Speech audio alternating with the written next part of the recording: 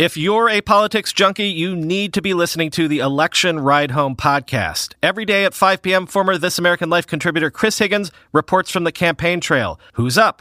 Who's down? What issues are getting traction, and what do the polls say? Search your podcast app now for Ride Home and subscribe to the Election Ride Home podcast. This episode is brought to you by ZipRecruiter. Want to hire top talent? Try ZipRecruiter. ZipRecruiter's powerful matching technology finds the right people for you and actively invites them to apply. And right now, you can try ZipRecruiter for free at ZipRecruiter.com/WeirdDarkness. That's ZipRecruiter.com/WeirdDarkness. ZipRecruiter, the smartest way to hire. Hearing dark stories in a podcast is one thing, but living in darkness is quite another. If you're living with depression and trying to deal with it using alcohol, illegal drugs, or other bad influences, there is a way out of the dark. Call 1-800-273-8255. With the FMLA, you can even take a leave of absence from your job and return to it once you've found help. 1-800-273-8255. That's 1-800-273-8255. Stories and content in Weird Darkness can be disturbing for some listeners and is intended for mature audiences only. Parental discretion is strongly advised.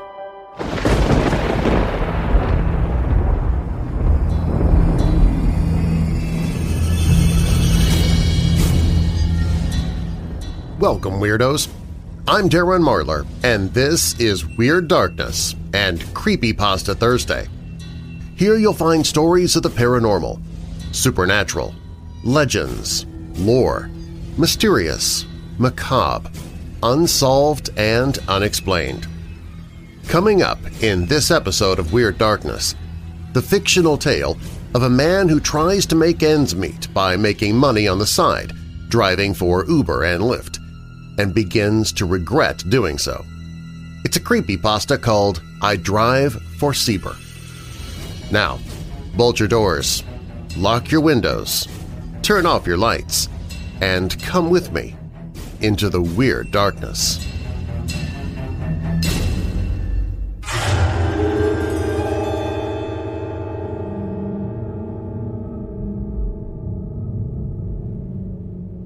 My name is Jim. I've been in and out of construction contracts for the last 17 years. Between those contracts, I do what I can to make a few extra bucks. Since you never really know when the next contract will show up and unemployment pays you just enough to lay awake hungry at night. Most of us have heard of Uber and Lyft. I figured it was the perfect way to sustain my takeout burrito habits until my next work order. However, my driving record isn't exactly clean. I owe a few $1,000s in fines for my DUI from 3 years ago. Before anyone goes up in arms, no one was injured and I wasn't in an accident. I was leaving the liquor store for the third time that afternoon and was busted by a cop, waiting in the parking lot for me to wobble back into my car. It's pretty foolish, considering the liquor store is in walking distance, but my drunk brain was more concerned with being mugged than being caught by police. Lesson learned. I'm sober now. Fatter from an oral fixation on Mexican food, but sober. When I failed to meet the requirements for Uber, I went searching online for something similar to ride-sharing or some sort of P2P smartphone-type workout. Well, I came across an app called Cerber. I was reading one of those 10 ways to make money without bleeding out articles, and I saw an advertisement for Cerber on the side of the article. Big, orange letters glowed against a black background with the phrase, "Hellish commutes made heavenly."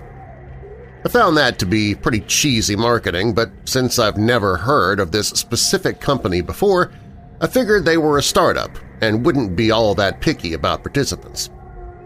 I went ahead and filled out a brief application, submitted, and hoped for the best. This is where it started to get weird. Immediately, I say immediately, after I hit Submit, my phone rang. It was 11:47 p.m. when I pissed myself to the phone ringing. I looked at my phone to see "Unknown" illuminating the screen in my dimly lit bedroom. I don't answer those calls during regular business hours, let alone during the late night. I decided to respect their privacy, ignore the call, and not bother to find out who was calling me.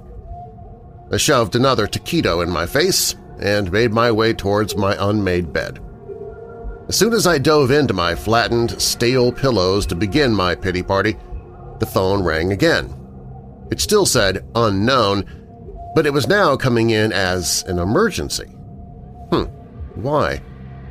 Well, I answered the phone to a woman's voice veiled with a cheerful disposition that had to be fueled by caffeine and cocaine. "Hello, is this James Atwell?" she chirped. Yeah? Who's this?" "Hi, this is Adeline with Cerber calling you back about the application you just submitted." "Oh, I was still tonguing chicken taquito out of my teeth. "Hi, that was awful fast. Did I submit incorrectly?"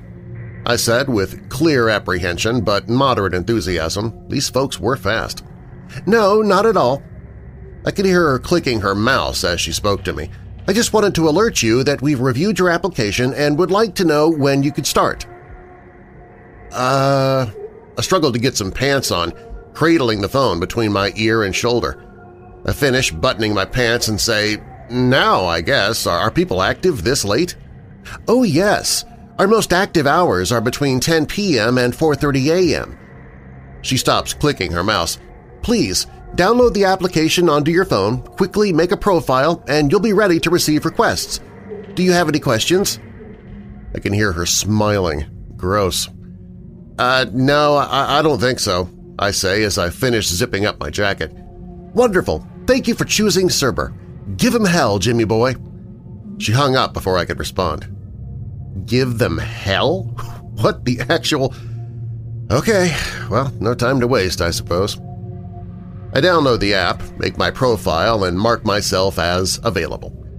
I drive a relatively new SUV, so I'm not exactly convinced I'll be the first pick. Gas isn't cheap, and everybody wants to save money. This means I have some time to clean up the taco foils and cardboard boats out of my car. About 20 minutes into trying to alleviate my car of the turgid smell of jalapeno and old cheese, I got my first ring. It was a ride request for one person, a man named Ray, seeking a ride to San Francisco. City's about an hour from where he's requesting the ride, but a drive I am very familiar with. I tap on Accept, throw the bag of trash in the garbage bin, and start heading over to the pinned location. To my surprise, I was directed to a neighborhood that was just a few blocks away from me. I parked outside of a post-'80s style suburban home, coated in sharp sparkle and salmon pink paint. From the door, I see Ray emerge from his pastel green door, and immediately I knew something was off. Ray was obscenely tall. He had to be an easy 7.5 feet, slouching. He shoved his pallid hands into the pockets of his gray jacket, hood pulled well over his head so that his face wouldn't be seen. His long, thin legs, adorning blue jeans and clean black dress shoes, carried his slender frame at a calm stride to my vehicle. As he came closer, I noticed he was wearing a tie and a formal jacket under his normal hoodie. Different strokes, I guess. He approached my window, his head down, and said, "Jim?" "Yeah, you're Ray?" He sounds so normal. This man is anything but. "Yeah, would it be too much trouble to ask you to fold the first row of seats for me? Because, you know."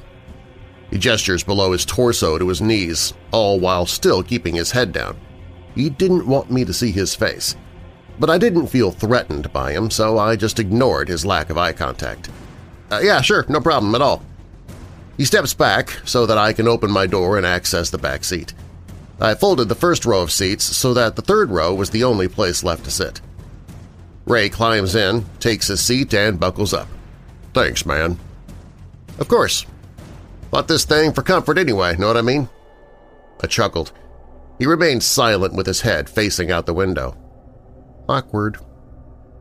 The silence of the drive was excruciating. I did my best not to spend too much time glancing back at him. He hardly moved. Every few minutes he would uncross and recross his legs. My nervous tendencies finally got the best of me, and I had to be that guy. "Those are some serious stems," I nervously chuckled.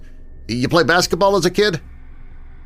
Maintaining his gaze out the window, he replies, "That's a serious gut. You eat a lot of food?" I got immediately defensive, but I brought this on myself and kept my mouth shut. "Doesn't feel good, does it? Someone commenting on your size," he said so calmly. No, it doesn't. I apologize." I said it through gritted teeth. I was no longer inspired to conjure up any more small talk for the duration of this ride. About 30 minutes later, we arrive at his destination, which led me to Old Fort Miley. I never recalled this place having an actual address. While my gaze was fixed on the location, dumbfounding me as to why anyone would want to be here this late, he slowly got out of the car and closed the door. He kept his back to me and pulled out his phone as he started walking away. I was still very much in a state of "what the hell" when I got a notification on my phone. He gave me 5 bat wings and a 20% tip, bringing the grand total to $1,279.37. My jaw about hit my lap at that astronomical amount. As I brought my face up to try and stop him and alert him of what had to be a mistake, he kept walking, put his hand up, and gave a gentle wave. I watched him until he was far into the trees before I finally looked back down at my phone. He left a written review for other riders that read, "Go easy on him, he's new." What the actual hell? I sped home as fast as I could without tipping off any highway patrols. I ran inside my house, darted to my computer, and tried to make sense of what I just got myself into. To my chagrin, I couldn't find a single thing on the internet about Cerber. Not even a website, but beyond the application page, that is, that they offered through the advertisement. I sat back in my chair for a moment, my hands in my lap, and continued to process everything. Who pays that kind of money for an hour ride? Who the hell was in my car? What the hell was in my car? I grabbed my phone and opened the app again. Maybe something was there that could provide some kind of answers. Well, I found my answer. I clicked on the menu option that you'd see for most applications and found a description option. It read as follows. Cerber is a dedicated ride-sharing company that ensures anonymity and safe transportation of the paranormal. He goes on to talk about rates, amenities, and safety measures. I never had a chance to read the terms and agreements. No one does. I went back to check everything I signed, and sure enough, it's a transport service for ghosts and stuff. The rates applicable to me are just too good to pass up. 2/3 of what it cost to pay my mortgage was made in a matter of an hour. Maybe this is dangerous. Maybe it's absolutely insane, but I'm going to stick this out and see where it takes me. I was not ready. Tonight has been insane. I got waterproof seat covers, let's face it, water is not the concern here, and salt-free snacks. I had a hard time finding a way to get finger foods, so I just got unsalted nuts and dried fruit. I had no clue what paranormal entities ate, so I just took a stab at it. I learned quickly that paranormal entities couldn't care less about almonds and dehydrated nectarines. Can't really blame them, actually. I tried my best to get a good night's rest after the strange evening I had. Part of me was too shaken to sleep. The other part was partial excitement on what my next ride would be like. I eventually gave up on sleep and went to a general store to pick up snacks, water bottles, and seat covers. After coating my car in as much vinyl preventive measure as humanly possible, I treated myself to enchiladas and a cold Pepsi. After my meal, I felt accomplished enough to attempt sleep again. I was awakened by another unknown call, 11:47 p.m. Doesn't take a rocket scientist to figure out who was calling me at this time. I eagerly picked up the call, nearly dropping the phone. "I have questions!" Adeline burst into a giggling hysteria and replied, "Oh, I'm sure you do, Jim. What would you like to know?" First off, I held a finger in the air, ignoring that this was a phone call, not a physical confrontation. Why the hell are you calling me so late? Last time we spoke, it was this exact time. You answered then, and I figured if I called you at the same time, you would answer at that exact time. She said it calmly and slowly. Good point. I carry on with false confidence, trying to pretend that I don't feel as stupid as I sound. Second, I want to know if the payment I received was a mistake, I asked, chewing on my thumbnail. No, not at all. Was that not proper compensation? It appears that Ray gave you a pretty generous tip. Would you like to file a dispute? I could hear her clicking her mouse again. No! I yelled into the phone, mostly because I wouldn't want to see what's in store for anybody that pisses Ray off. I clear my throat and continue. No, sorry, I just feel like that was maybe too generous. Why was the fee so high for Ray? I'm kind of afraid of what the answer might be. Jim, I can assure you that the compensation was not an accident. Do you remember the part of the application that asked you if you had a spouse, relative, children, or friends? My heart found its way to my colon. I knew where this was going. Yeah, I remember. I practically croaked my answer. My throat felt so dry. Well, to put it as gently as I can, she stops clicking her mouse. The riders that you're transporting are not typical beings like yourself. Most of them are harmless, but some, insert long, unnecessary pregnant pause, can be dangerous. If something were to happen to you, we would prefer not to worry about liability lawsuits. It's not that your life bears little meaning, it's just business, Jim. I sit back and recall my answer. I have no one. I answered no to that part of the application. I let the answer sink in too long and I hear Adeline chime in. Are you still with us, Jim? Do you have more questions? I close my eyes and try to gather my thoughts. Yeah, what sort of amenities and safety measures should I be worried about? I ask, rubbing my very stressed-out temple. We'll start with the uncomfortable topic of safety measures. Get the ugly out of the way. She begins with a soft yet sinister tone. You should get yourself an airtight container to hold sage and a lighter inside. Sometimes certain entities can leave behind an unseen residue, and the moment you feel a heaviness after your passenger has exited, you'll want to burn some of it in your vehicle until you can feel the tension has dispersed. I scurry to find a pad and pen to write this down. She continues, You'll also want to invest in a raincoat or poncho. A raincoat? Adeline? I ask in exasperation. Yes, Jim, a raincoat. I roll my eyes and continue to make my list. Make sure you also invest in a face mask, protective eyewear, and booties. You can never be too careful, she finishes. All right. I complete the rest of the recommended items list. Now, what about the amenities? Well, that depends on how willing you are to get your hands dirty for your riders. I could hear the smirk. Just how important is it to you to ensure your riders receive the highest quality experience? Not very, I say defensively. I'm sure the government has already tapped into my line by now. I just want to drive and maybe not die. Extra steps sound like it could tamper with that. She lets out a chortle. Is there anything else I can do for you, Jim? No. I feel no more confident now than I did before picking up the call. Thanks, Adeline. No problem, Jimmy boy. Her sickening disposition returns as if this is all just so normal for her work nights. Can we count on you to continue driving for us? I stare off into the bedroom wall, chewing on that question. Well, why shouldn't I? The money's right. The work is interesting and I make my own hours. I would be an absolute fool to turn this down, now that I think about it. The worst that happens is I die, and after discussing the pitiful state of my private life and the lack of people therein, it doesn't really seem all that bad. Yes, I say, switching the phone from one ear to the next.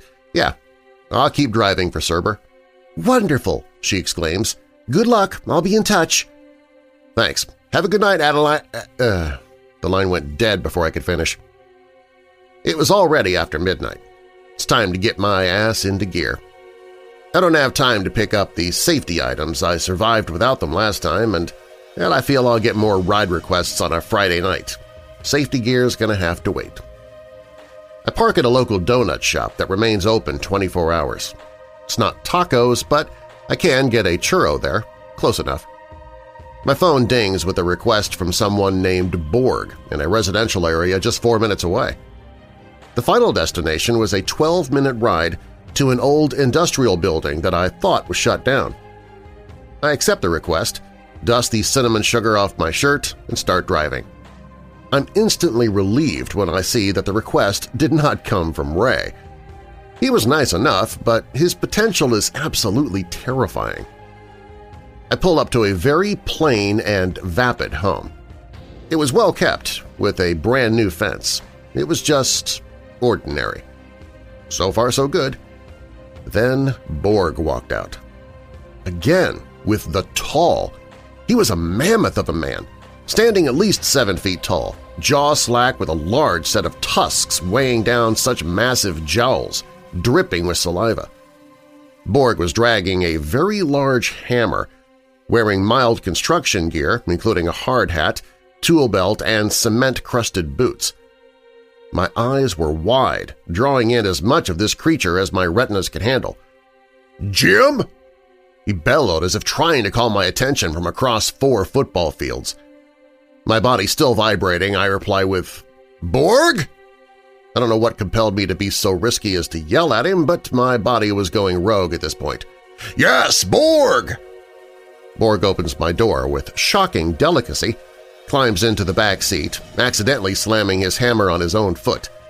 He didn't flinch, but I totally caught that. Borg stares at the back of my headrest, breathing like a hog with bronchitis. He had breath bad enough to gag a maggot. "Just getting off work?" I ask, to try and stave off the wet snorting sounds from behind me. "Yes! Borg build fence! Borg need beer!" Oh, buddy, I can relate. "Yeah, Borg, do you have a volume dial? Tone it down and break the knob off, for the love of God." I finally snapped at him. See, that's how I die. To my surprise, though, Borg lets out a thunderous cackle so loud I'm sure it gave me prostate cancer. "Jim funny! Borg like Jim!" I give him a weak smile and decide to just focus my attention on the road. We were rounding the last turn of the trip. I pull up to the abandoned warehouse, and it's just as dilapidated as I remember. The metal walls and roof were coated in rust, the wooden beams poking out of place with dry rot and patches of unkempt weeds swallowed up any semblance of a driveway. I come to a complete stop, and Borg plunks his massive boots onto the gravel. He gracefully closes my door and walks over to my window. "Thanks, Jim! Go sleep! Jim look bad!" What, are you kidding me? "Good night, Borg! Go sleep! Borg too loud!" I bark at him with a grin. He grins back and begins his short, seemingly painful walk to the front doors of the building. I caught myself half smiling as the doors shut to this murky mansion when it was violently interrupted by the realization that the smell Borg emitted had not followed him out of my car. Oh no, this is so bad. I quickly drive to a nearby gas station to assess the damage. This giant, sticky man-fetus was making all that noise for a reason. He literally crapped his own pants in my back seat, and his internal matter leaked everywhere, leaving big Borg butt-cheek imprints. My night was clearly shot.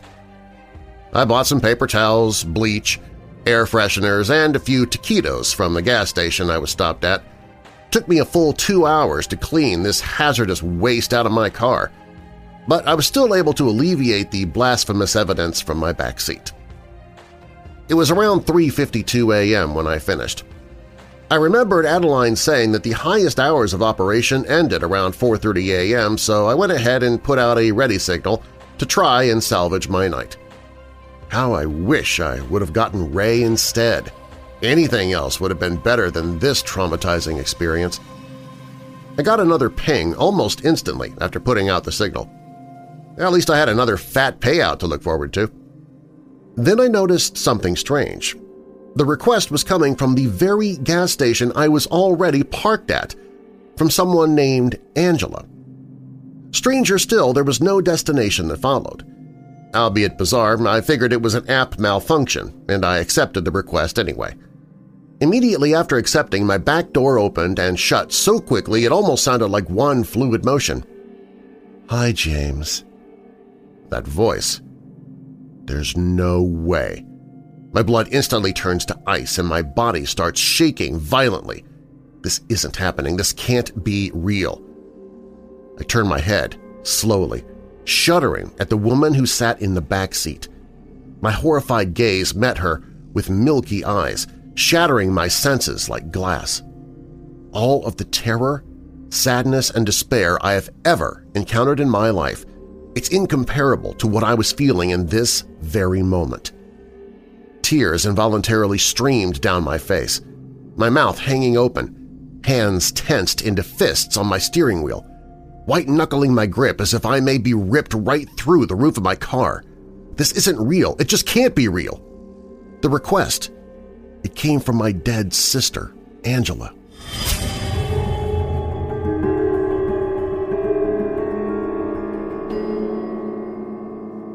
Keep listening. Our story continues in just a moment. If you're not already a patron of Marlar House, now is the perfect time to become one. Be one of the first 100 people to become an official weirdo before the end of this month, and you'll automatically receive a limited edition official weirdo coffee mug. The current Jester Skull design disappears forever at the end of this month. I repeat, I will never release a coffee mug with this design ever again. So, become a patron now before it's too late. See the mug for yourself and learn more about what else you can get as an official weirdo at WeirdDarkness.com. Real life is always scarier than fiction, and if you are drowning in debt and you owe money to the IRS, that's absolutely terrifying. I should know, early in our marriage, Robin and I ended up owing the IRS $10,000. We thought we'd lose the house. Well, here in 2019, the IRS recently hired private debt collection agencies to start collecting your outstanding taxes. They already have the power to garnish your wages and put liens on your property and start collecting your outstanding taxes by levying your bank account. Fortunately, you have something that I didn't. There are new IRS tax forgiveness programs that can help you free yourself from these debt collectors. Call Civic Tax Relief at 800-590-5579 to protect you from the IRS collection agencies. That's 800-590-5579. Stop the added fees and wage garnishments and finally break free from the IRS. Call Civic Tax Relief for free information right now to take your life back with their Fresh Start program. They continually get 4-star reviews from people that they've helped, and now they can help you. The call is free, the consultation is free, the information is free. They could save you thousands of dollars and keep the IRS at bay. Call Civic Tax Relief at 800-590-5579. That's 800-590-5579. 800-590-5579.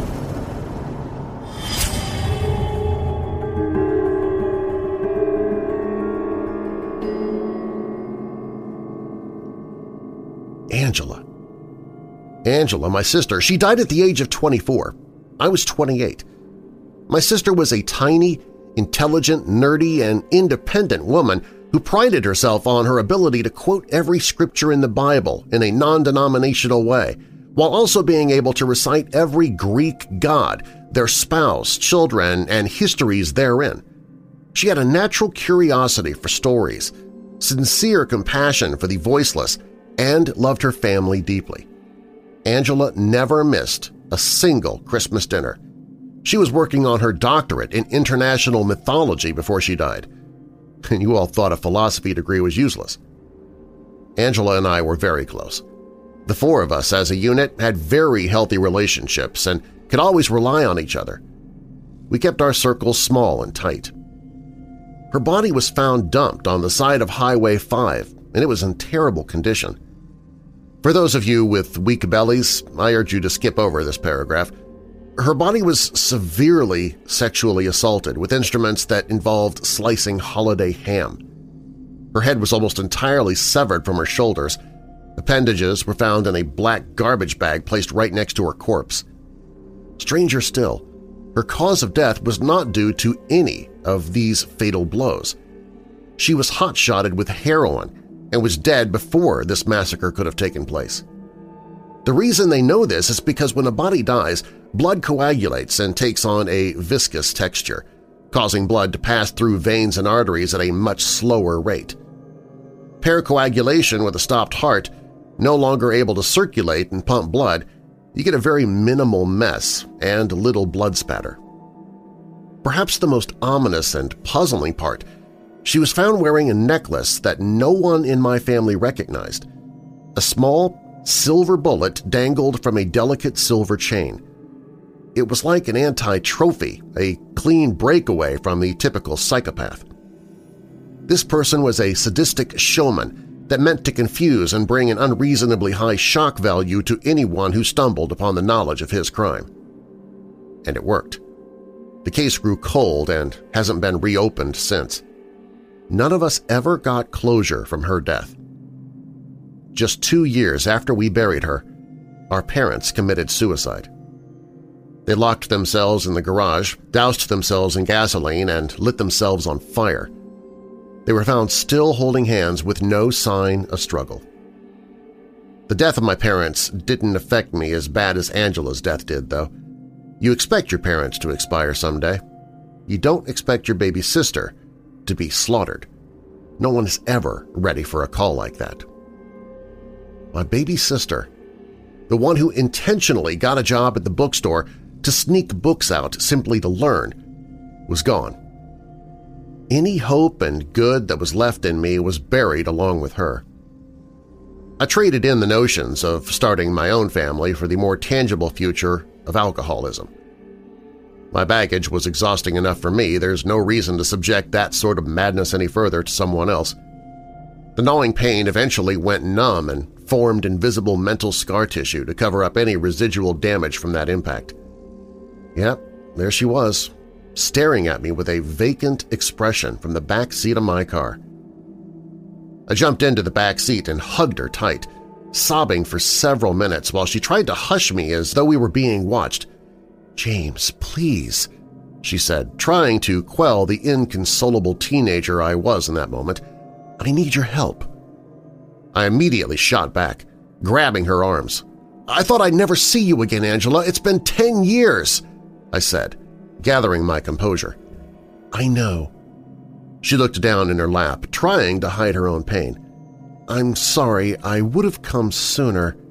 I cut her off, resting my hands in my own lap and say, "Wait, why now?" She looked back up at me and said, "I would have come sooner, but you were self-destructing. Seeing ghosts would only amplify that sort of behavior, so I watched from afar." "Okay," I nodded, looking past the milky desaturation of her eyes and into her now very present soul. "I can understand that, but you're here now. What exactly do you need my help with?" Her face became very stern, replying with, "I messed up. You know how I was studying black masses, occultism and ritualistic spiritualism?" I nodded and she continued, "Well, I was turning up empty-handed in every path I traveled, so I dug deeper." She became uncomfortable and shifted in her seat.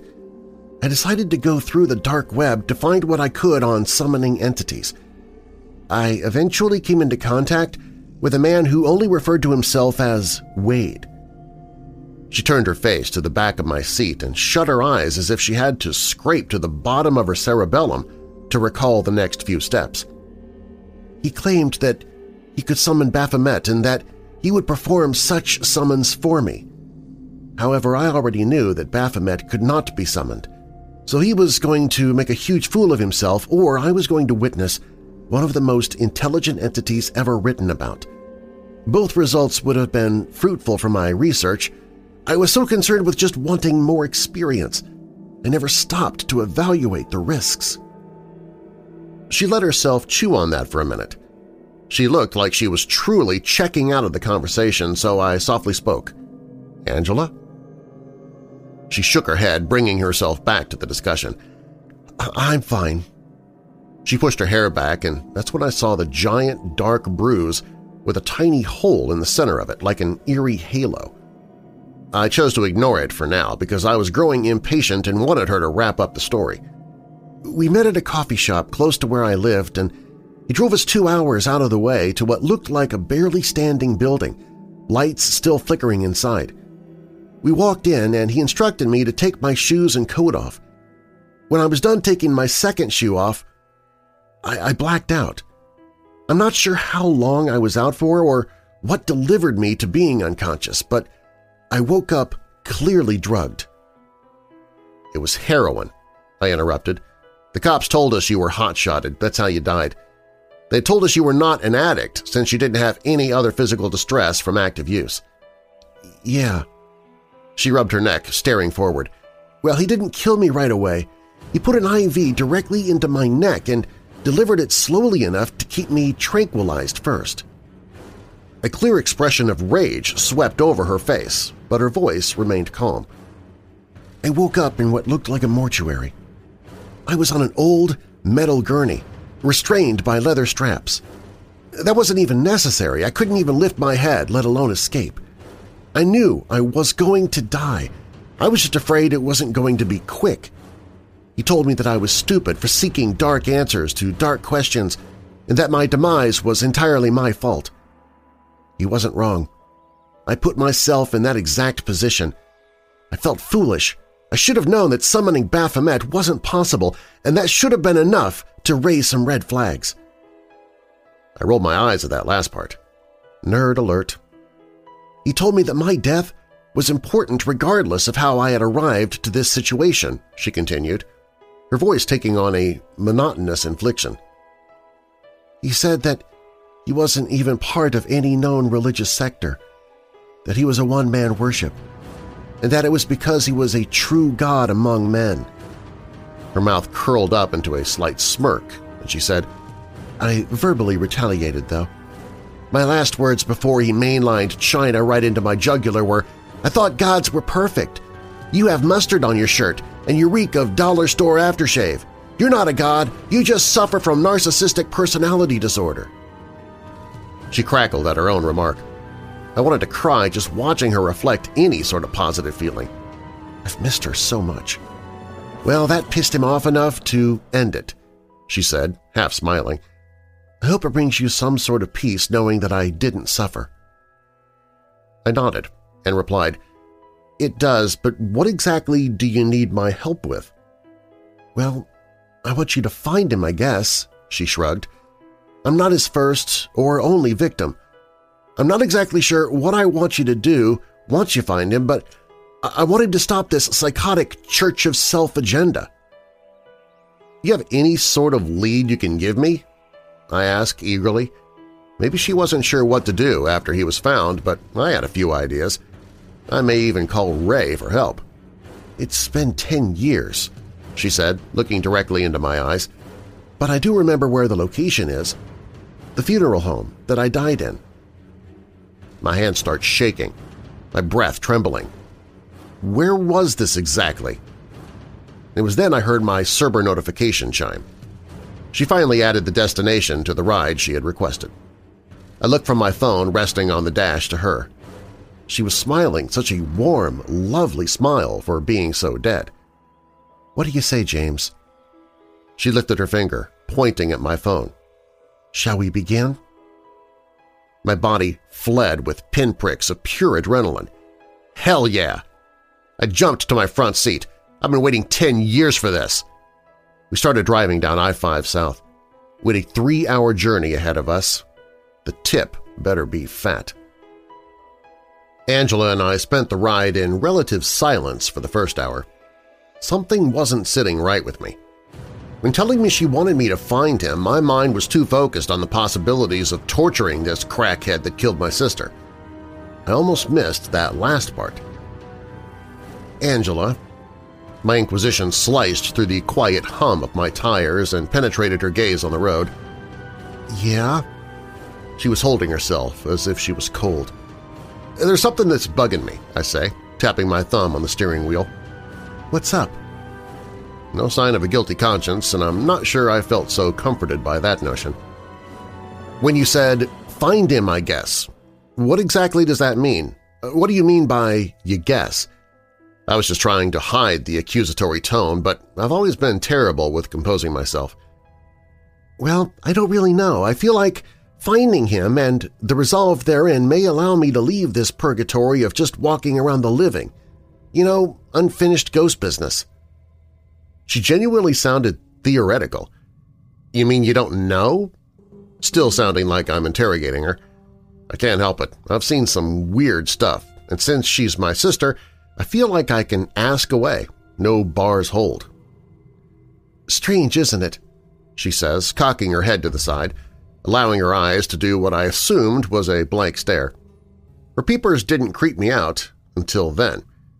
You would think that dying delivers a sense of clarity or answers some questions. That's just not the case. Dying is like exiting scene one and walking into a different set, in a different costume and unrehearsed lines. It's confusing.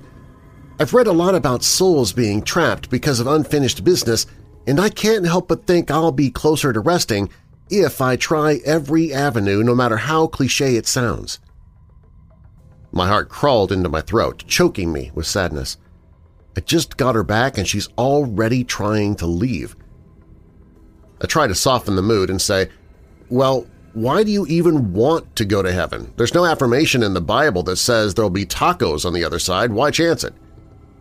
"I don't even know if heaven's real. I know this isn't necessarily my eternity, but heaven could just be a fairy tale for all I know." Damn, that backfired. Now I feel worse. "So you're saying that, what, your soul just dissipates?" Still swallowing as much sorrow as I could. "That's not what I'm saying." She almost sounded annoyed. I'm not sure if my stupid questions are irritating her or if she's irritated with her own lack of answers. "I'm saying I don't know. I'm saying that I do know that I'm stuck and don't know what the next step is or what arrives thereafter." She stares out the window, concluding this discussion. I may suck at reading women, but I could tell I wore out the topic. I left well enough alone, grabbed another cold gas station taquito, and munched in silence. Sort of. So crunchy, even cold. My phone dinged with another Cerber notification. I squinted at the request to share a ride with the current passenger. I guess even the supernatural care about the environment too. Makes sense. They're typically immortal or live longer than humans anyway. Being mindful of cutting back where you can is never a bad idea. They may also be just as cheap as my sister. Who knows? "Hey, Angela, someone wants to share your ride for about 15 minutes. Is that cool?" She nodded, still brooding in her own nerdy and dramatic state of despair. I hit accept to someone named Sayabon. I pulled up to a lake that was pinned in the request. Standing there was a gorgeous woman, long red hair, waxen skin, and a black dress that only revealed her head, hands, and shoes. She was a petite little thing, which I thought would be a relief. She looked way too normal. Sayabon climbed into the back seat and said, "Thank you. I didn't think drivers were ever in this area." She flashed a sweet smile and buckled her seatbelt. She looks like a human, but humans are definitely not allowed to use Cerber, so what is she? This wouldn't typically bother me if she had a third eye or a protruding underbite of razor-sharp teeth, but she just looked like the average commuter, and that was unsettling in this very specific circumstance. "I can't say that they are. I just happen to be in the area," I said, staring at her through my rearview window. Angela seemed to be fairly unfettered by the new passenger. She had nothing to contribute. I pulled back onto the freeway, glancing every few seconds to see a smiling Sayabon looking back at me.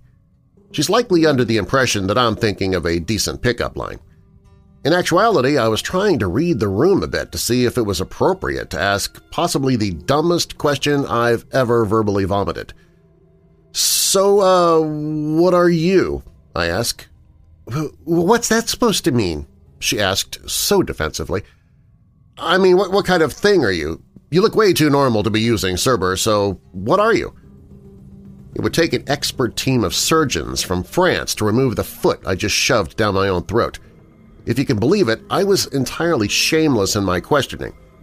My sister was clearly appalled, since she turned her head towards me, mouth agape in utter horror. If she didn't look so dead, it would have been funny. However, she looked very dead, and that caused my body to visibly shudder. "What are you talking about? I'm clearly a beautiful woman!" Sayabon all but screamed it at me.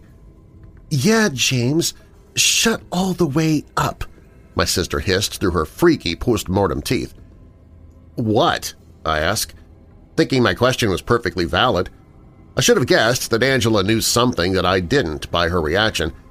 I should have stopped there, apologized, waited until Sayabon exited my car and asked Angela what the big deal was, but I didn't. Oops. Big oops. From the back seat, I could hear gurgling and panting. I looked in the mirror to see that Sayabon was shaking violently and her skin was bubbling. It looked like black billiard balls were crawling violently under her epidermis. Her eyes took on a bright yellow, a rectangular iris forming like that of a goat or a frog. "Damn it, James! Now you've done it!" Angela yells in a panic, wincing and huddling by the car door. It looked like she was trying to brace herself for a detonation. Well, I guess she technically was. Sayabon's face started to stretch, her face forming a long, horse-like muzzle. Her arms wiggled into a transition of black tentacles, writhing and rapidly becoming larger. Her long red hair morphed into wet, obsidian strands. She looked like a horse octopus. Between glances off the road and my rearview mirror, her physical being became far more atrocious, and I couldn't help but autopilot my way down I-5 in the meantime. I could see her chest heaving and falling with every snort of hot breath. She went from being this tiny doll to being a massive mess of tendrils behind a set of glowing eyes. She quite literally filled most of my car. What the hell are you, lady?" My voice cracked as if I was 16 again. That sort of sight will suck the masculinity right out of you and make you a mouse in no time flat. A sharp bray escaped her horse-like lips and caused me to lose hearing. I could see that Angela was trying to bark the answer at me. "What?" I asked, hearing my own heavily muffled reply. "She's a Kelpie!" Angela screams, throwing her hands up. "What the hell is a—" I couldn't finish my question before one of Sayabon's slimy tentacles plunged its way into my mouth. As if I hadn't humiliated myself enough with my tone-deaf night of interrogations, I subjected myself to real-life hentai on top of that. Super. I took one hand off the wheel to try and yank the tentacle out of my throat, swerving at 75 miles per hour in a frenzied panic. Another appendage wrapped around my chest, my throat, and my left leg. As if my stupidity wasn't done controlling the events of this evening enough, I decided to let go of the steering wheel entirely to get a better grip. Bigger oops. I was losing consciousness and strength quickly. I haven't been able to breathe for a good 2 minutes now, and with a surging adrenaline rush to try and stay alive, my legs involuntarily stiffened to find leverage. On the gas pedal. Of course. Biggest oops. I found myself speeding down an empty highway, wrestling with a pissed-off ponypus, trying desperately to stay alive, and crashed my tank of an SUV into a ditch. Though it was extremely dangerous and entirely unintentional, totaling my vehicle is what saved my life. I blacked out temporarily and woke up to an uncomfortable stillness that followed the car accident. I could hear Sayabon breathing quietly in the back seat, and it sounded like that's all she was doing. I slowly looked back, blood trickling into one eye, and see that she's still knocked out. After feeling relief wash over me, I was hit with an overwhelming amount of pain from the impact, as well as overexertion from my defending my airway. I crawled out of my car and dropped to the ground, directly onto my back, knocking the wind out of my already fragile chest. I gripped my shoulder and let out a man's groan. I lay as flat as possible, looking up and trying to mind too much movement of my neck and back. Angela pokes her face into my vision directly above my body, and I ask her to get my phone. Angela hands my phone to me and I tap on the emergency number, bringing the phone up to my ear. "Hi, Jim. It appears you've been in an accident." It's Adeline with her annoying, jovial voice. "I'm sending 2 drivers to your location, both equipped with Cerber-employed physicians. I assume your sister will be joining you?" That wench. I'm agitated and grateful all at once. "Yeah," I choke out to her. "Have him pick up 3 tacos and a burrito with extra nacho cheese and a bottle of acetaminophen. You're buying." I drop my arm to the side and allow myself to pass out. I wake up 4 hours later, suffering a very minor concussion, a shattered esophagus, and some bruising on my bones. We were put up at a mediocre hotel room stocked with an obscene amount of Mexican food and a tall bottle of heavy painkillers. I sit up, knock the painkillers off my nightstand, and grab a burrito. Alcoholics shouldn't touch opioids. I already knew that. I'll pat myself on the back for the one responsible decision I made by stuffing my face with my favorite addiction. I quietly ate my burrito in bed and glanced over at Angela. She was sitting in a dusty rose slipper chair, arms folded and staring at the ceiling with her legs crossed. I looked back down at my burrito and allowed myself to bathe in shame for my irresponsible lack of couth. The disheartening fact that I almost died in 2 different ways in a matter of 5 minutes was startling and blanketed me like a guilt quilt. I messed up so bad tonight, and I'm due for a round of penance. "I'm sorry," I say, my mouth full of burrito innards.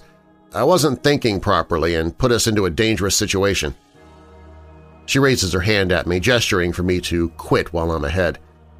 I listen this time, mostly because my mouth is full.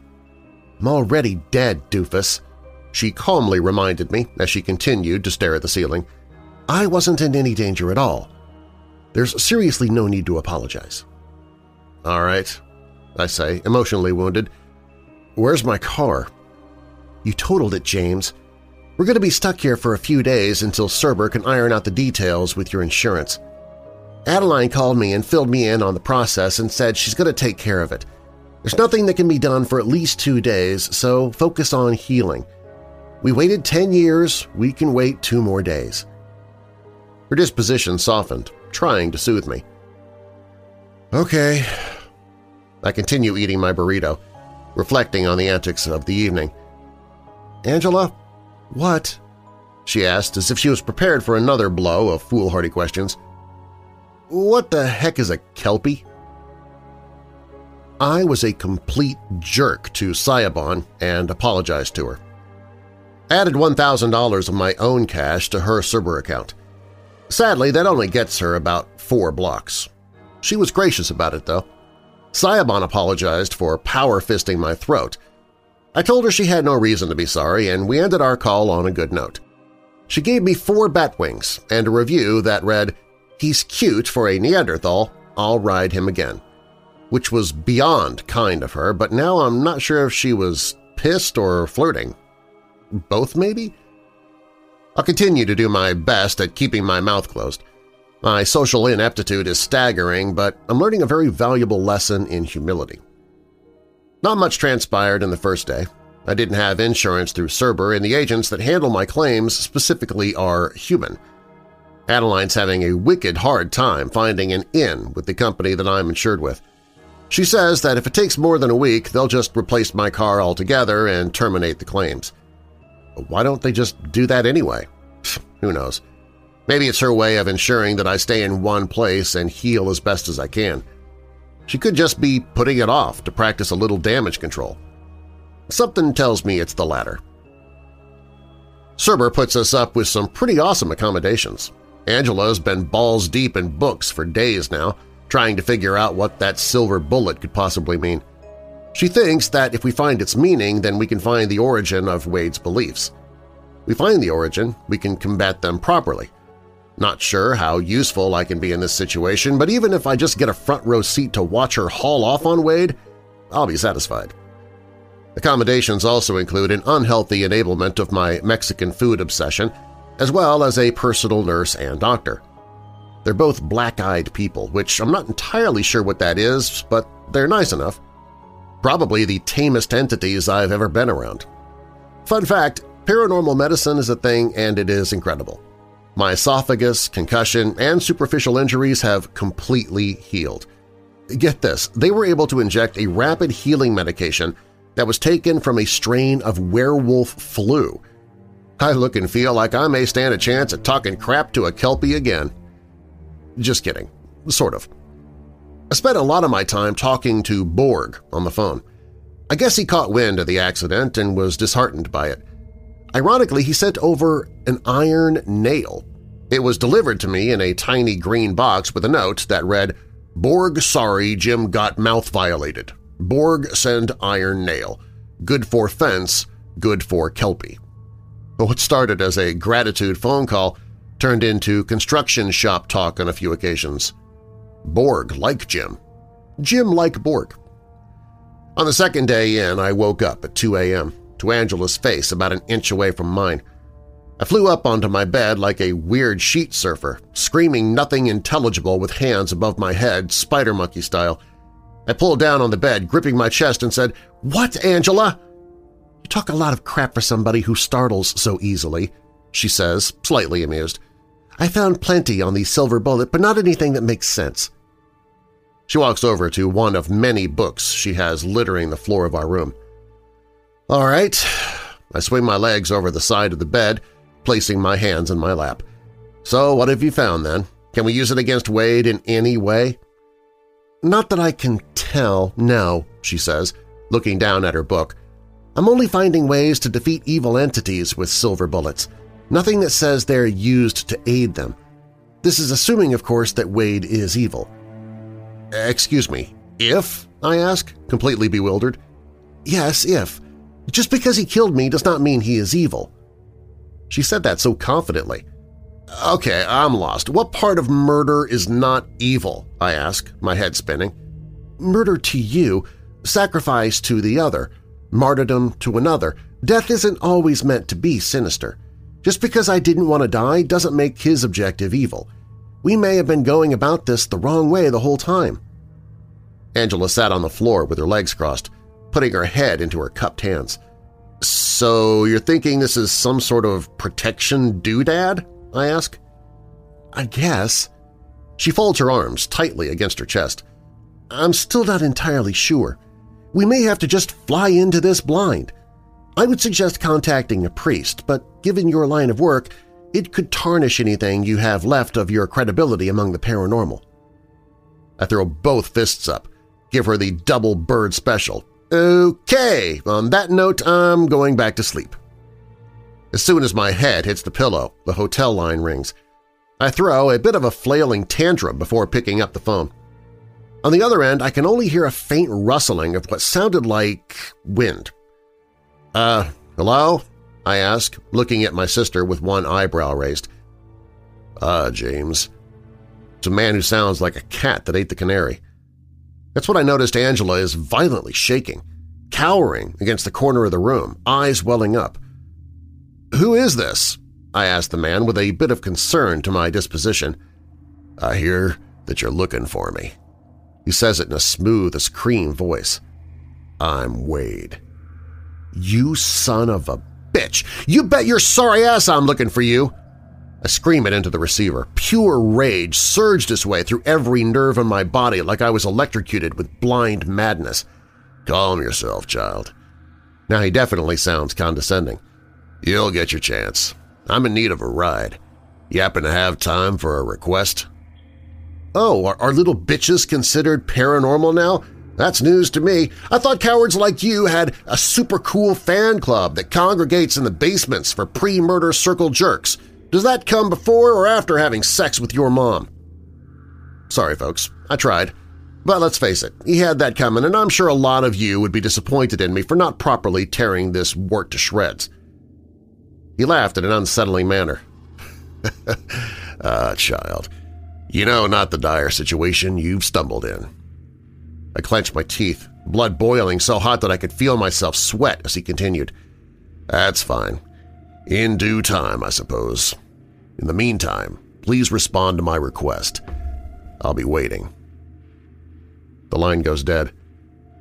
I waste no time and call Adeline immediately. She picks up the phone and starts with, "James," panic shrouding her voice. "I don't want to hear it, Adeline." I get dressed, putting the iron nail in my pocket. "Get me a car, now. I don't give a crap what it is. Get a car out front." "James, I'm not above begging. Please don't." "Car now!" I scream at her and hang up. "Angela, we're going for—" I stop and come to the startling realization that Angela isn't in my room anymore. I frantically race to my phone, ignoring the Cerber notifications, and try calling her. My calls went straight to voicemail. I could feel my torso caving in, anxiety rushing over my body. He must have her. I don't know how, but my intuition is telling me that he somehow has Angela. I run down to the front desk of the hotel, finding a silver plate holding a set of keys and a note from Adeline that reads, "Please, in the name of all things holy, don't do this." I swipe the keys and rush out to find a standard black luxury sedan waiting for me. I all but fly into the front seat, turn the ignition, and mount my phone on the dash. I tap the Cerber app and buckle up as it loads. My sister is gone. I am armed with absolutely no useful information nor any weapons. I can't just let this opportunity slip, especially with my sister being held hostage. I'm rushing into a situation with my presence and good intentions only. This is how he wanted it, though. I had no time to waste. Cerber booted up to the request homepage with one notification already 3 minutes old. I tap on Accept. Got you, you son of a… I just accepted a request from the Archangel Michael.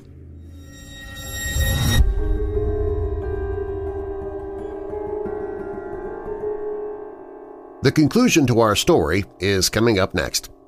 Looking for new Weird Darkness merchandise? You can check out all the designs for t-shirts, mugs, phone or laptop cases, stickers, tote bags, pillows, and more. Click the Store tab at WeirdDarkness.com, and if you want to see our brand new designs, you can go to WeirdDarkness.com and see them on the homepage. Give it a look.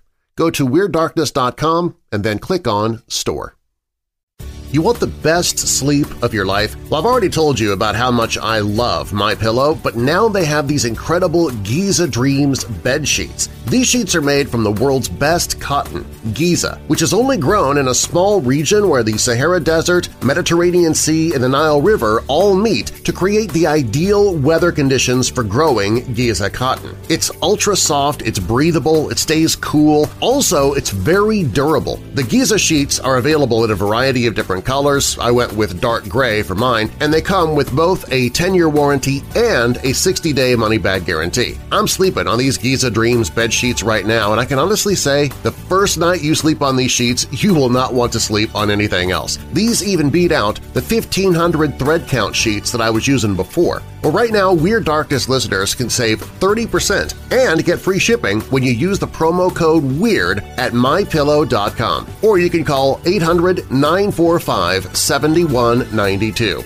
Again, use the promo code WEIRD for 30% off your new bed sheets, including free shipping at MyPillow.com.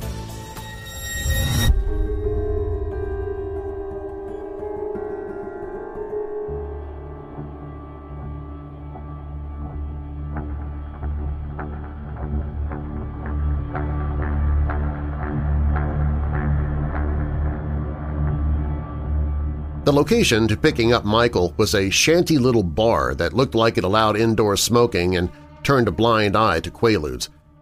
Michael was dressed in cowboy boots with an adorable matching hat, a pastel orange Western-style shirt, and very neat blue jeans. He resembled either a cop or someone who was trying to be a cowboy for the first time. Kind of like those Scandinavian folks who are obsessed with Westerns and intentionally go to the Alamo without a field trip slip. Westerns are boring. I'm not sorry for saying that. He almost anxiously got into the front passenger seat of my car. His apprehensive nature completely negates what I heard on the phone. Great. More weird stuff that doesn't make sense. Maybe I'm just too simple, who knows. He gets into my car and I look at him like I'm expecting the first swing. Up close, he looks exhausted and in the middle of an existential crisis. I did not want to relate to this weirdo. "Are you the jerk?" I ask, completely ready to die. It's inevitable in this line of work. "Are you the intellectual?" Oh, right. You're the dumbass that's about as well-mannered as a toddler riled up on Red Bull. Oh my God, he is me. I think I'm in love. Who are you? I ask, completely befuddled. I wanted to kill this guy just 2 minutes ago, very slowly. Now I kind of want to take this guy inside for a beer. Now you can't read either? How'd they even let you have a license? In fact, how are you even still alive? He gave me this crazy wide-eyed expression, leaning his face entirely too close to mine. Oh, and yes, he did sound like a genuine cowboy. Are you just going to keep asking me unhelpful questions, or are we going to play ball and tell me what in tarnation's going on? Yeah, I mocked him. We're in love now. It's okay. All right. I'm not Wade. I'm Michael, the Archangel. I'm not going to waste any more of your time. We have crap to do, son. He said this, pointing to my mounted phone. On the screen was a destination in a residential area. A nice neighborhood. That doesn't settle me in any way, though. Rich people are creeps worse than my passengers. Self-made monsters. Terrific. While we make our way there, you mind telling me why you decided to intercept my very well-earned date with death and dismay? I ask, less pushy. Despite enjoying this back-and-forth banter, I figured it was a bad idea to piss off an angel responsible for assembling victorious ethereal armies. I may be sassy, but I promise I'm not as stupid as I look. I don't care about dying, but no one's actually trying to earn a fast track to hell. Divination, son. What's it look like? He asks, putting a poorly handmade cigarette in his mouth. You're about to go marching to your death, and you have the balls to think you've got the balls for it? What? I ignored the fact that he lit up a cigarette in my car. That's typically a no-no since this is technically a company car and I'm still pissed at Adeline. I was just traveling down an even deeper rabbit hole of confusion. All right, I need to re-examine the facts. You're an angel, right? As in one of the angels? Yeah. He took a long, heroic drag of his cigarette and continued, and I'm here to save your sorry butt. You're about to tangle with a lone skinwalker. He raises his eyebrows at me. The Native American myth? I guess I really shouldn't call that a myth at this juncture. That's right. What's dangerous about a lone skinwalker is they've been cast out of their tribe. He's only 150 years old, very young. Yeah, he's basically a fetus, I say, rolling my eyes. Now, you would be a fetus in this situation. There are skinwalkers that are nearly as old as me. I immediately wanted to ask how old he was, but I thought better of it. The reason he's so dangerous is he's lawless, not bound to any tribal rules, though skinwalkers have little of those to begin with. I impatiently tapped my thumb on the steering wheel, now slightly excited to land at our next stop. I think I know what's coming.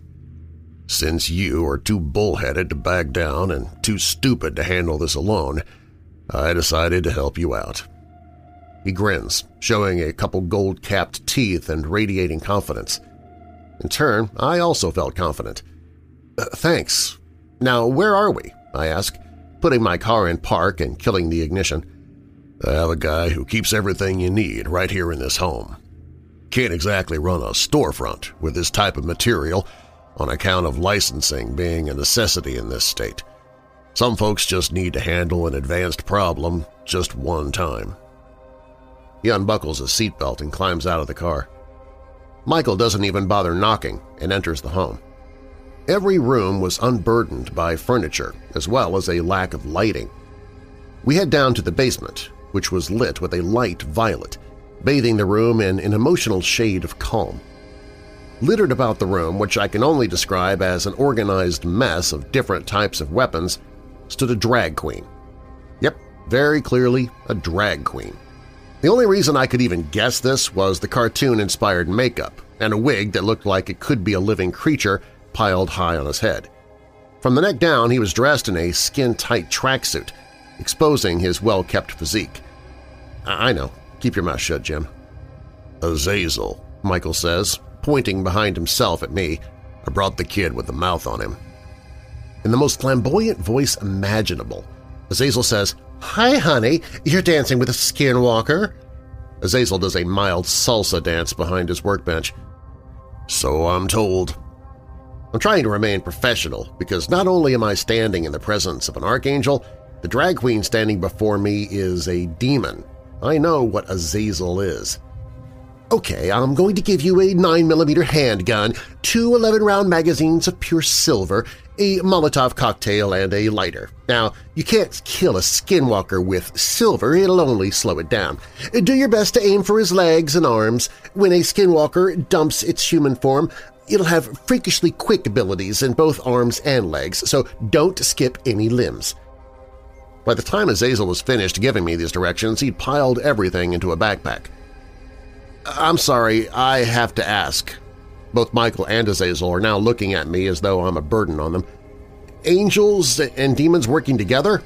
Fallen, asshole, I'm a fallen angel. Azazel crosses his arms, glaring at me. Right, you guys actually work together, though? I ask. Yes, Michael replies. Fallen angels were still angels once. Not all demons have bad intentions. Some like humans quite a lot and want to maintain a sort of balance. All right. I grab the backpack, completely done with religious topics. You mind fixing the interception, Michael? I would really like to finish this. Sure, kid. He waves at Azazel and we begin our ascent from the basement. One more thing, Jim, says Azazel, waving. Don't miss. You can't afford to miss. I nod with a smile and say, thanks, Azazel. He smiles and turns around to finish his original project. As we're walking back to the car, I rehearse my plan in my mind. I've never actually shot a firearm before, so this was going to be interesting. I've also never had to huck a Molotov before. I may actually die trying to kill this thing. Michael and I get back into the car and I ask him, all right, I have to know, why is Azazel a drag queen? Michael let out a single chuckle and said, well, Azazel was cast out of heaven for teaching humans how to build weapons and put war makeup on. He's always enjoyed cosmetics, so he decided to make it a hobby. Sounds reasonable, I said, with a genuine nod. So what does Wade want? Obviously Michael has powers. I'm not going to be shy about asking. Not that I ever had that problem to begin with. Michael pulls out another shanty stogie, lights it up, and gets comfortable. Remember what it was like losing Angela? How you felt lost and empty, and your life had less flavor? Yes, I replied. Well, when some folks lose their sense of home and their people, they begin grieving in one of two common ways.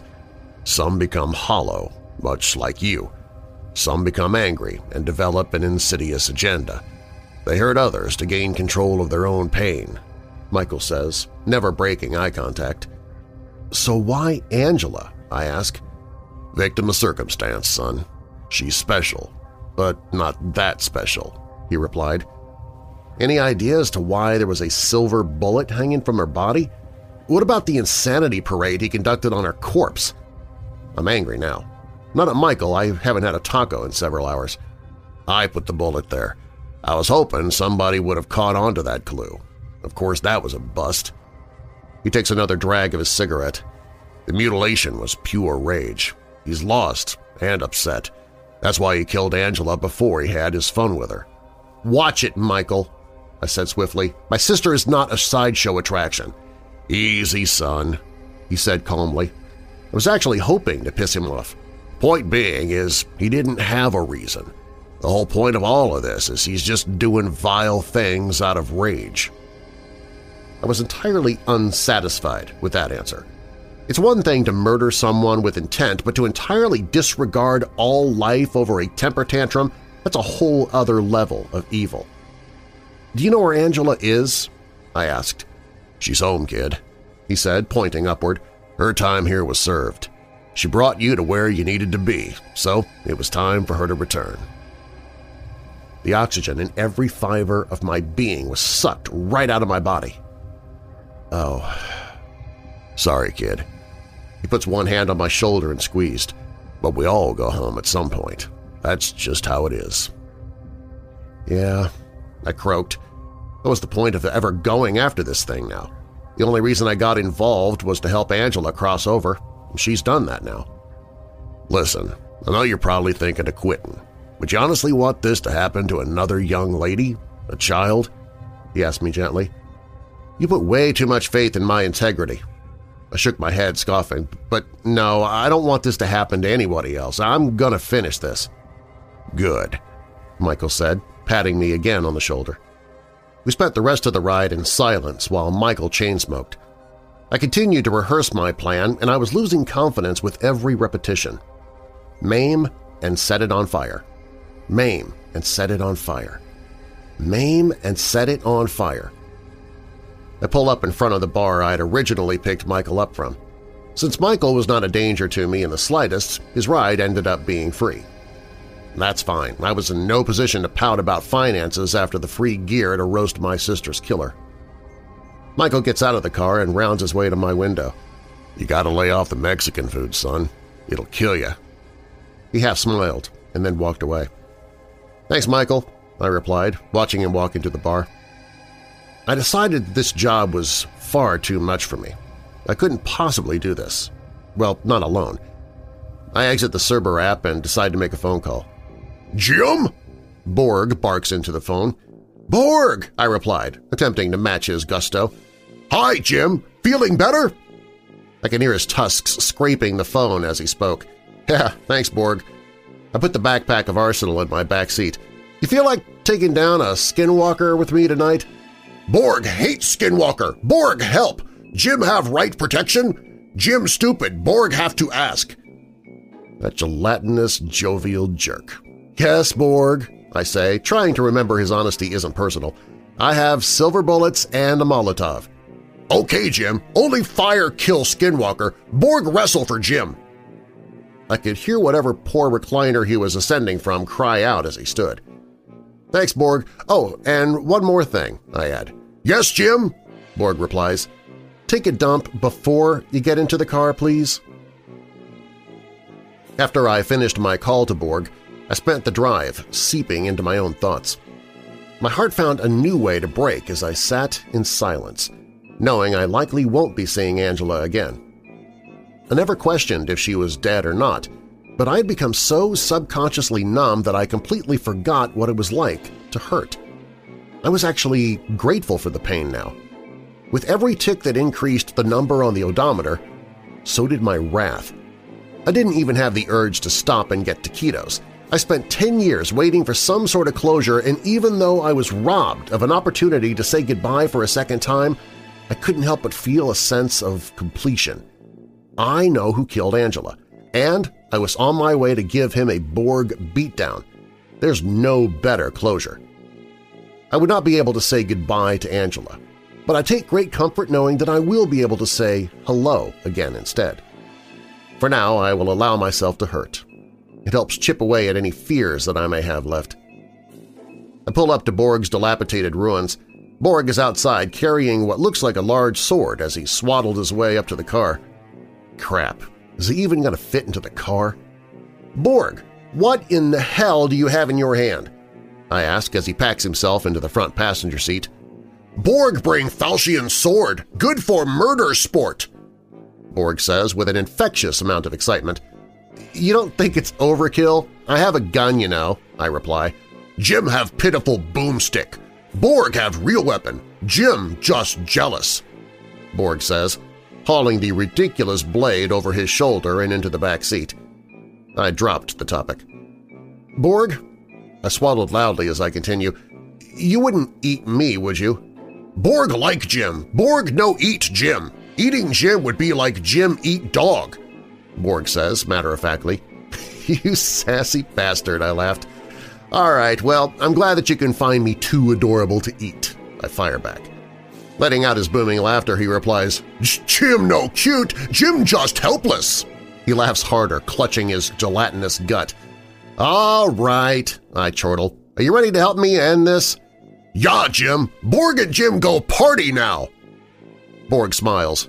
Man, is that how orcs party? Ogres? I shudder to think of what a Borg bachelor party would look like. We spent most of the ride talking about our plan and construction hacks, all while Borg sharpens his sword. I don't think scraping this thing on a rock actually improved anything. However, I grinned at the idea of Wade suffering at the will of a dull blade. "In 5 miles, take exit for Fink Road," the GPS chimes. Borg semi-silently lifts his head, looks at the phone, and then looks at me. "Now we get serious, Jim!" He was trying his best to keep his voice down, but still failed. "I know, Borg," I said, throttling the gas. "In half a mile, take exit for Fink Road," the GPS continues. I came off the freeway and start my way down Fink Road. The road's barely paved and unlit. I flip my high beams on and continue speeding my way through the thick darkness. Looking behind me, I can only see a faint glow of my brake lights reflecting off of the clouds of dust kicking up behind me. "In 25 miles, your destination will be on the right." Borg must have sensed tension and says, "Jim, we need to talk about plan." "Uh-huh," I say, keeping my eyes on the road. "When Borg sees Skinwalker, Borg attack. Borg stab Skinwalker and pin him to ground.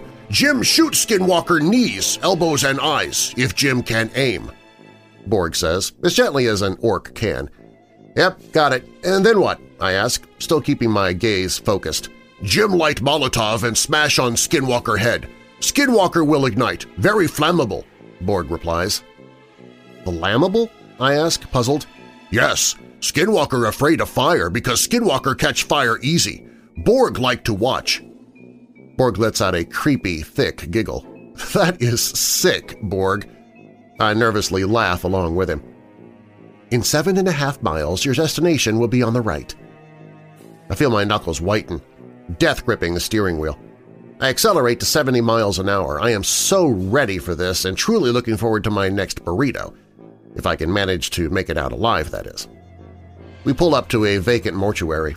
No one appeared to be standing outside, no lights were on, and the atmosphere was entirely silent, as if we were standing at zero gravity. Borg reaches into his shirt pocket and pulls out a pair of glasses, taking great care not to scratch the lenses. "Great," I say. "I'm armed with weapons I've never used, and my backup is a handicapped ogre?" "Borg not ogre! Borg orc! Jim have handicapped mouth!" he barked at me. "All right, I'm sorry. I'm just nervous, I guess," I reply. "Is okay, Jim. Please focus," Borg replies with sincerity and confidence. I keep my headlights on and stare at the front door of the mortuary, waiting for this thing to emerge. I almost missed Wade walking out from behind the left-hand side of the building. He was dressed in a pinstripe suit, slicked jet-black hair, bronzed complexion, and a fairly young face. Michael said he was around 150 years old, but he looked like he was in his early 20s. He stood grinning at me, locking my gaze. Borg and I looked at each other, nod, and get out of the car. I swing the backpack over my shoulder and Borg does the same with his falchion sword. We begin towards Wade at a cautious pace as he glides towards us, entirely unfettered by our preparedness. We all stop walking once we're about 10 feet away from each other and I say, "Wade?" My voice was about as smooth as gravel. Wade opens his arms as if to embrace. "Jim!" Both Borg and I put one leg back, bending our knees to receive an attack. Wade puts his hands up and lowers his head slightly. "All right, you don't trust me. That's probably wise on your part." "I learned a little bit about you." I start in my infamous false confidence. "That you're a skinwalker, and not even your own tribe wants anything to do with you. Did you get caught strangling the family pets?" I finish, satisfied with that low blow, which I could see ticked him off. "Nah, not for strangling family pets." He started pacing, circling.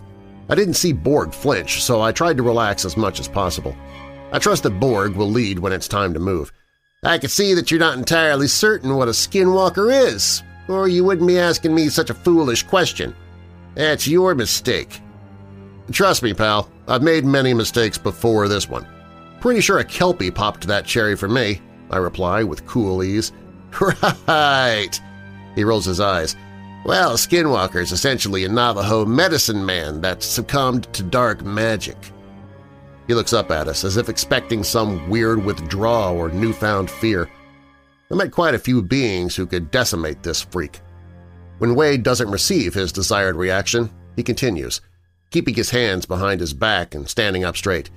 "Medicine men have never been known to live far beyond the normal expiration of a human. However, Medicine men who insist on using dark magic to assert themselves in war, that is greatly frowned upon. My tribe couldn't handle my ideologies, so I was cast out, and you know what? It's been the most liberating experience I could have been gifted with. I roam as I please, I live as I please, and I kill as I please." "Gross," I reply, my blood boiling. Borg remains stoic and silent, fixated on our target. He looks so damn cool right now. Wade gets impatient. "Child, you'll either worship me or fear me. The only other option's death." He sneers, his voice starting to gurgle. I'm guessing this is his rendition of wolfing out. "I didn't come here with silver bullets and an orc to join your crap show religion, Wade." I yelled at him. Years of frustration, pain, and despair have led me to being absolutely fearless and angry. "I came here to annihilate you for your crimes against humanity, particularly against my sister. I've literally ghost-toted legendary entities that would serve you up on a slice of toast before a morning run. You're just a well-preserved human with magic tricks," I reply with searing vitriol. This does him in. I finally touched the nerve. "You will respect me!" He screams it in his watery voice. Sounds like something's bubbling up from his throat. His skin begins to turn bright red. I don't mean his cheeks. Every exposed portion of his skin is turning red. I can see Borg bracing for something. In turn, I do the same. "Looks like the tea is on. Come at me, jerkwad." If those would have been my last words, that would have been epic. The skin and clothing begins to melt from Wade's exterior, revealing a dark shade of espresso.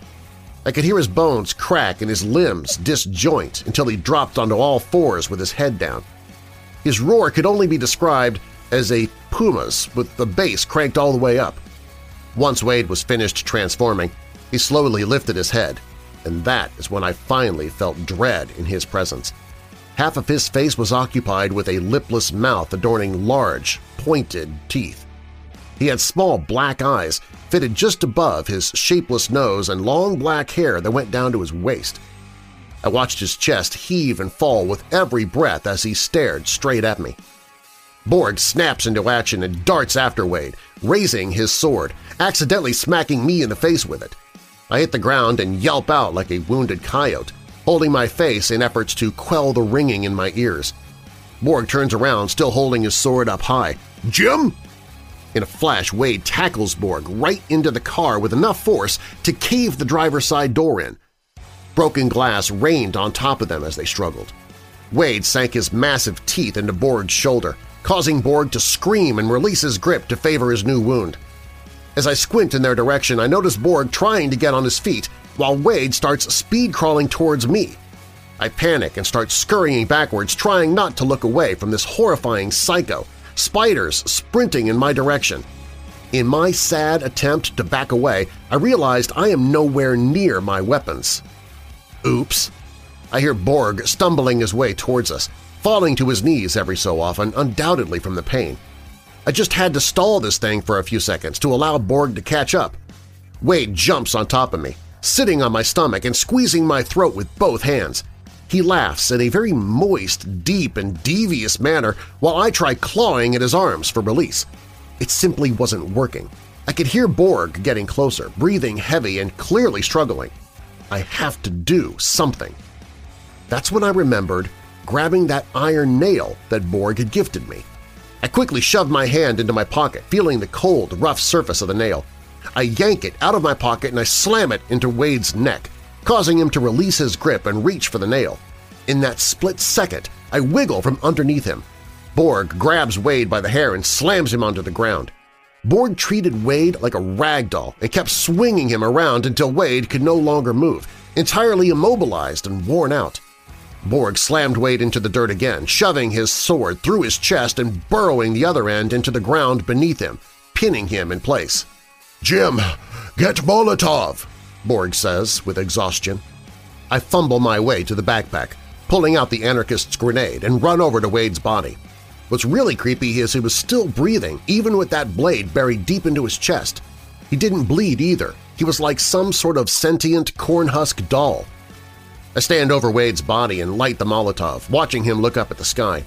He had nothing to say and no fight left to offer. I very nearly felt sorry for him.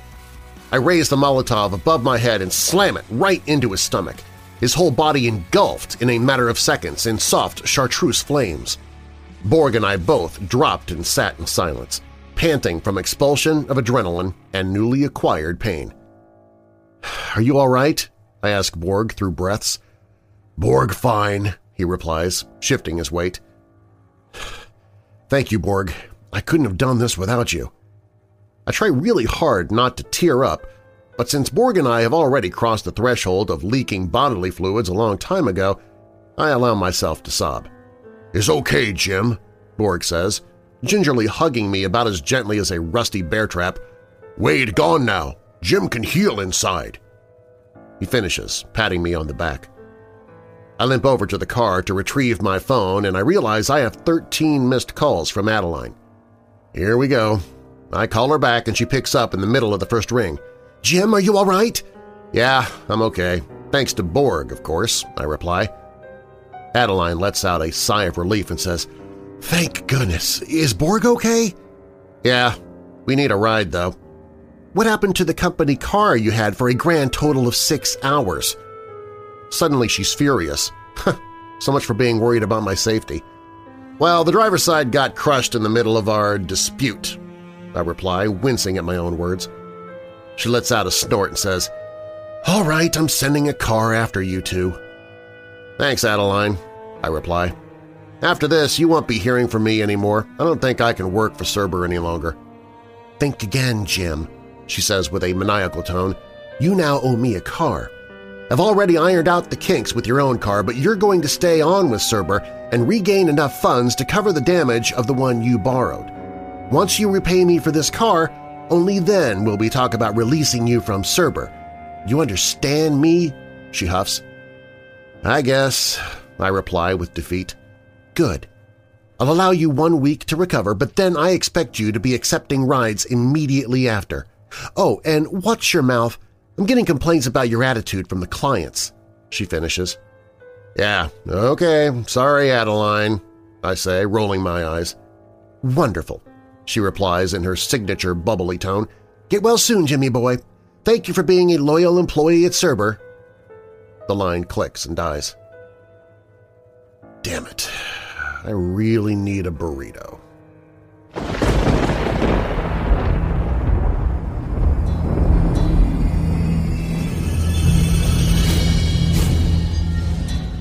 If you like what you just heard, be sure to subscribe to this podcast. It's free. And if you know somebody who might like this episode, please take a moment and share it with them. Do you have a dark tale to tell? Share your story at WeirdDarkness.com and I might use it in a future episode. Also on the website, you can join the Weird Darkness Weirdos Facebook group to hang out with me and other listeners of the podcast. Or you can drop me an email there if you'd like on the contact page. I also love seeing Apple Podcast reviews, and I'll often read them in the podcast if you leave one. The fictional story I Drive For Cerber was written by Mofucius for Creepypasta.com. Weird Darkness is a registered trademark of Marlar House Productions. Copyright Marlar House Productions 2019. And now that we're coming out of the dark, I'll leave you with a little light. Psalm 46, verses 1 and 2. God is our refuge and strength, an ever-present help in trouble. Therefore we will not fear, though the earth give way and the mountains fall into the heart of the sea.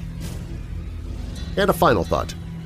Before you think that nobody loves you, remember that someone, somewhere, sometime has secretly cried for you, prayed for you, and sacrificed for you. I'm your creator and host, Darren Marlar. Thanks for joining me in the Weird Darkness.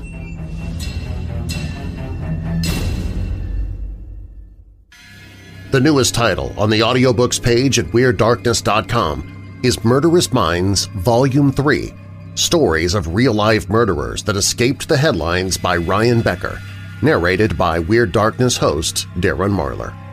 To what lengths will someone go in order to survive? Does the survival instinct override their conscience and allow them to commit not only murder, but also the taboo act of cannibalism?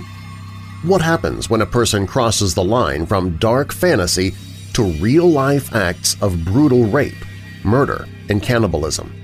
Are these people driven by a desire so insatiable that they are incapable of controlling it? Murderous Minds, Volume 3, Stories of Real-Life Murderers That Escaped the Headlines is the latest offering in a series that takes you inside the lives of killers who committed cold-blooded murder for a glimpse at events that drove them to kill. Authored within a historical context, each chapter is an unbelievable venture inside the dark and twisted world of cannibal killers whose names and crimes might not be familiar to you. Among the killers in this audiobook, you will hear about Joachim Kroll, the diminutive man who collected dolls and loved little girls, but who especially loved eating the little girls he lured with sweets, not unlike the witch from Hansel and Gretel. Alfred Packer, a man who unapologetically cannibalized men that he was hired to lead through the wilderness, but who he instead led to their doom. Tsutomu Miyazaki, deformed from birth, a man whose mind became as twisted as his hands until he could no longer resist the urge to attack and cannibalize young girls. By weaving a tale in which dark fantasies become reality, this audiobook invites you to see life from a perspective very few witness, the perspective of the killer. Along with a historical look at cannibalism through the ages, these stories beg the listener to answer the question, was the murderer committing cannibalism because he was incapable of resisting the urge to kill and consume? Or is the explanation simply pure evil? Get your copy today and decide what you feel actually took place in these murderous minds. Murderous Minds Volume 3, Stories of Real-Life Murderers That Escaped the Headlines by Ryan Becker. Narrated by Weird Darkness host Darren Marlar. Hear a free sample and get the title for yourself on the audiobooks page at WeirdDarkness.com.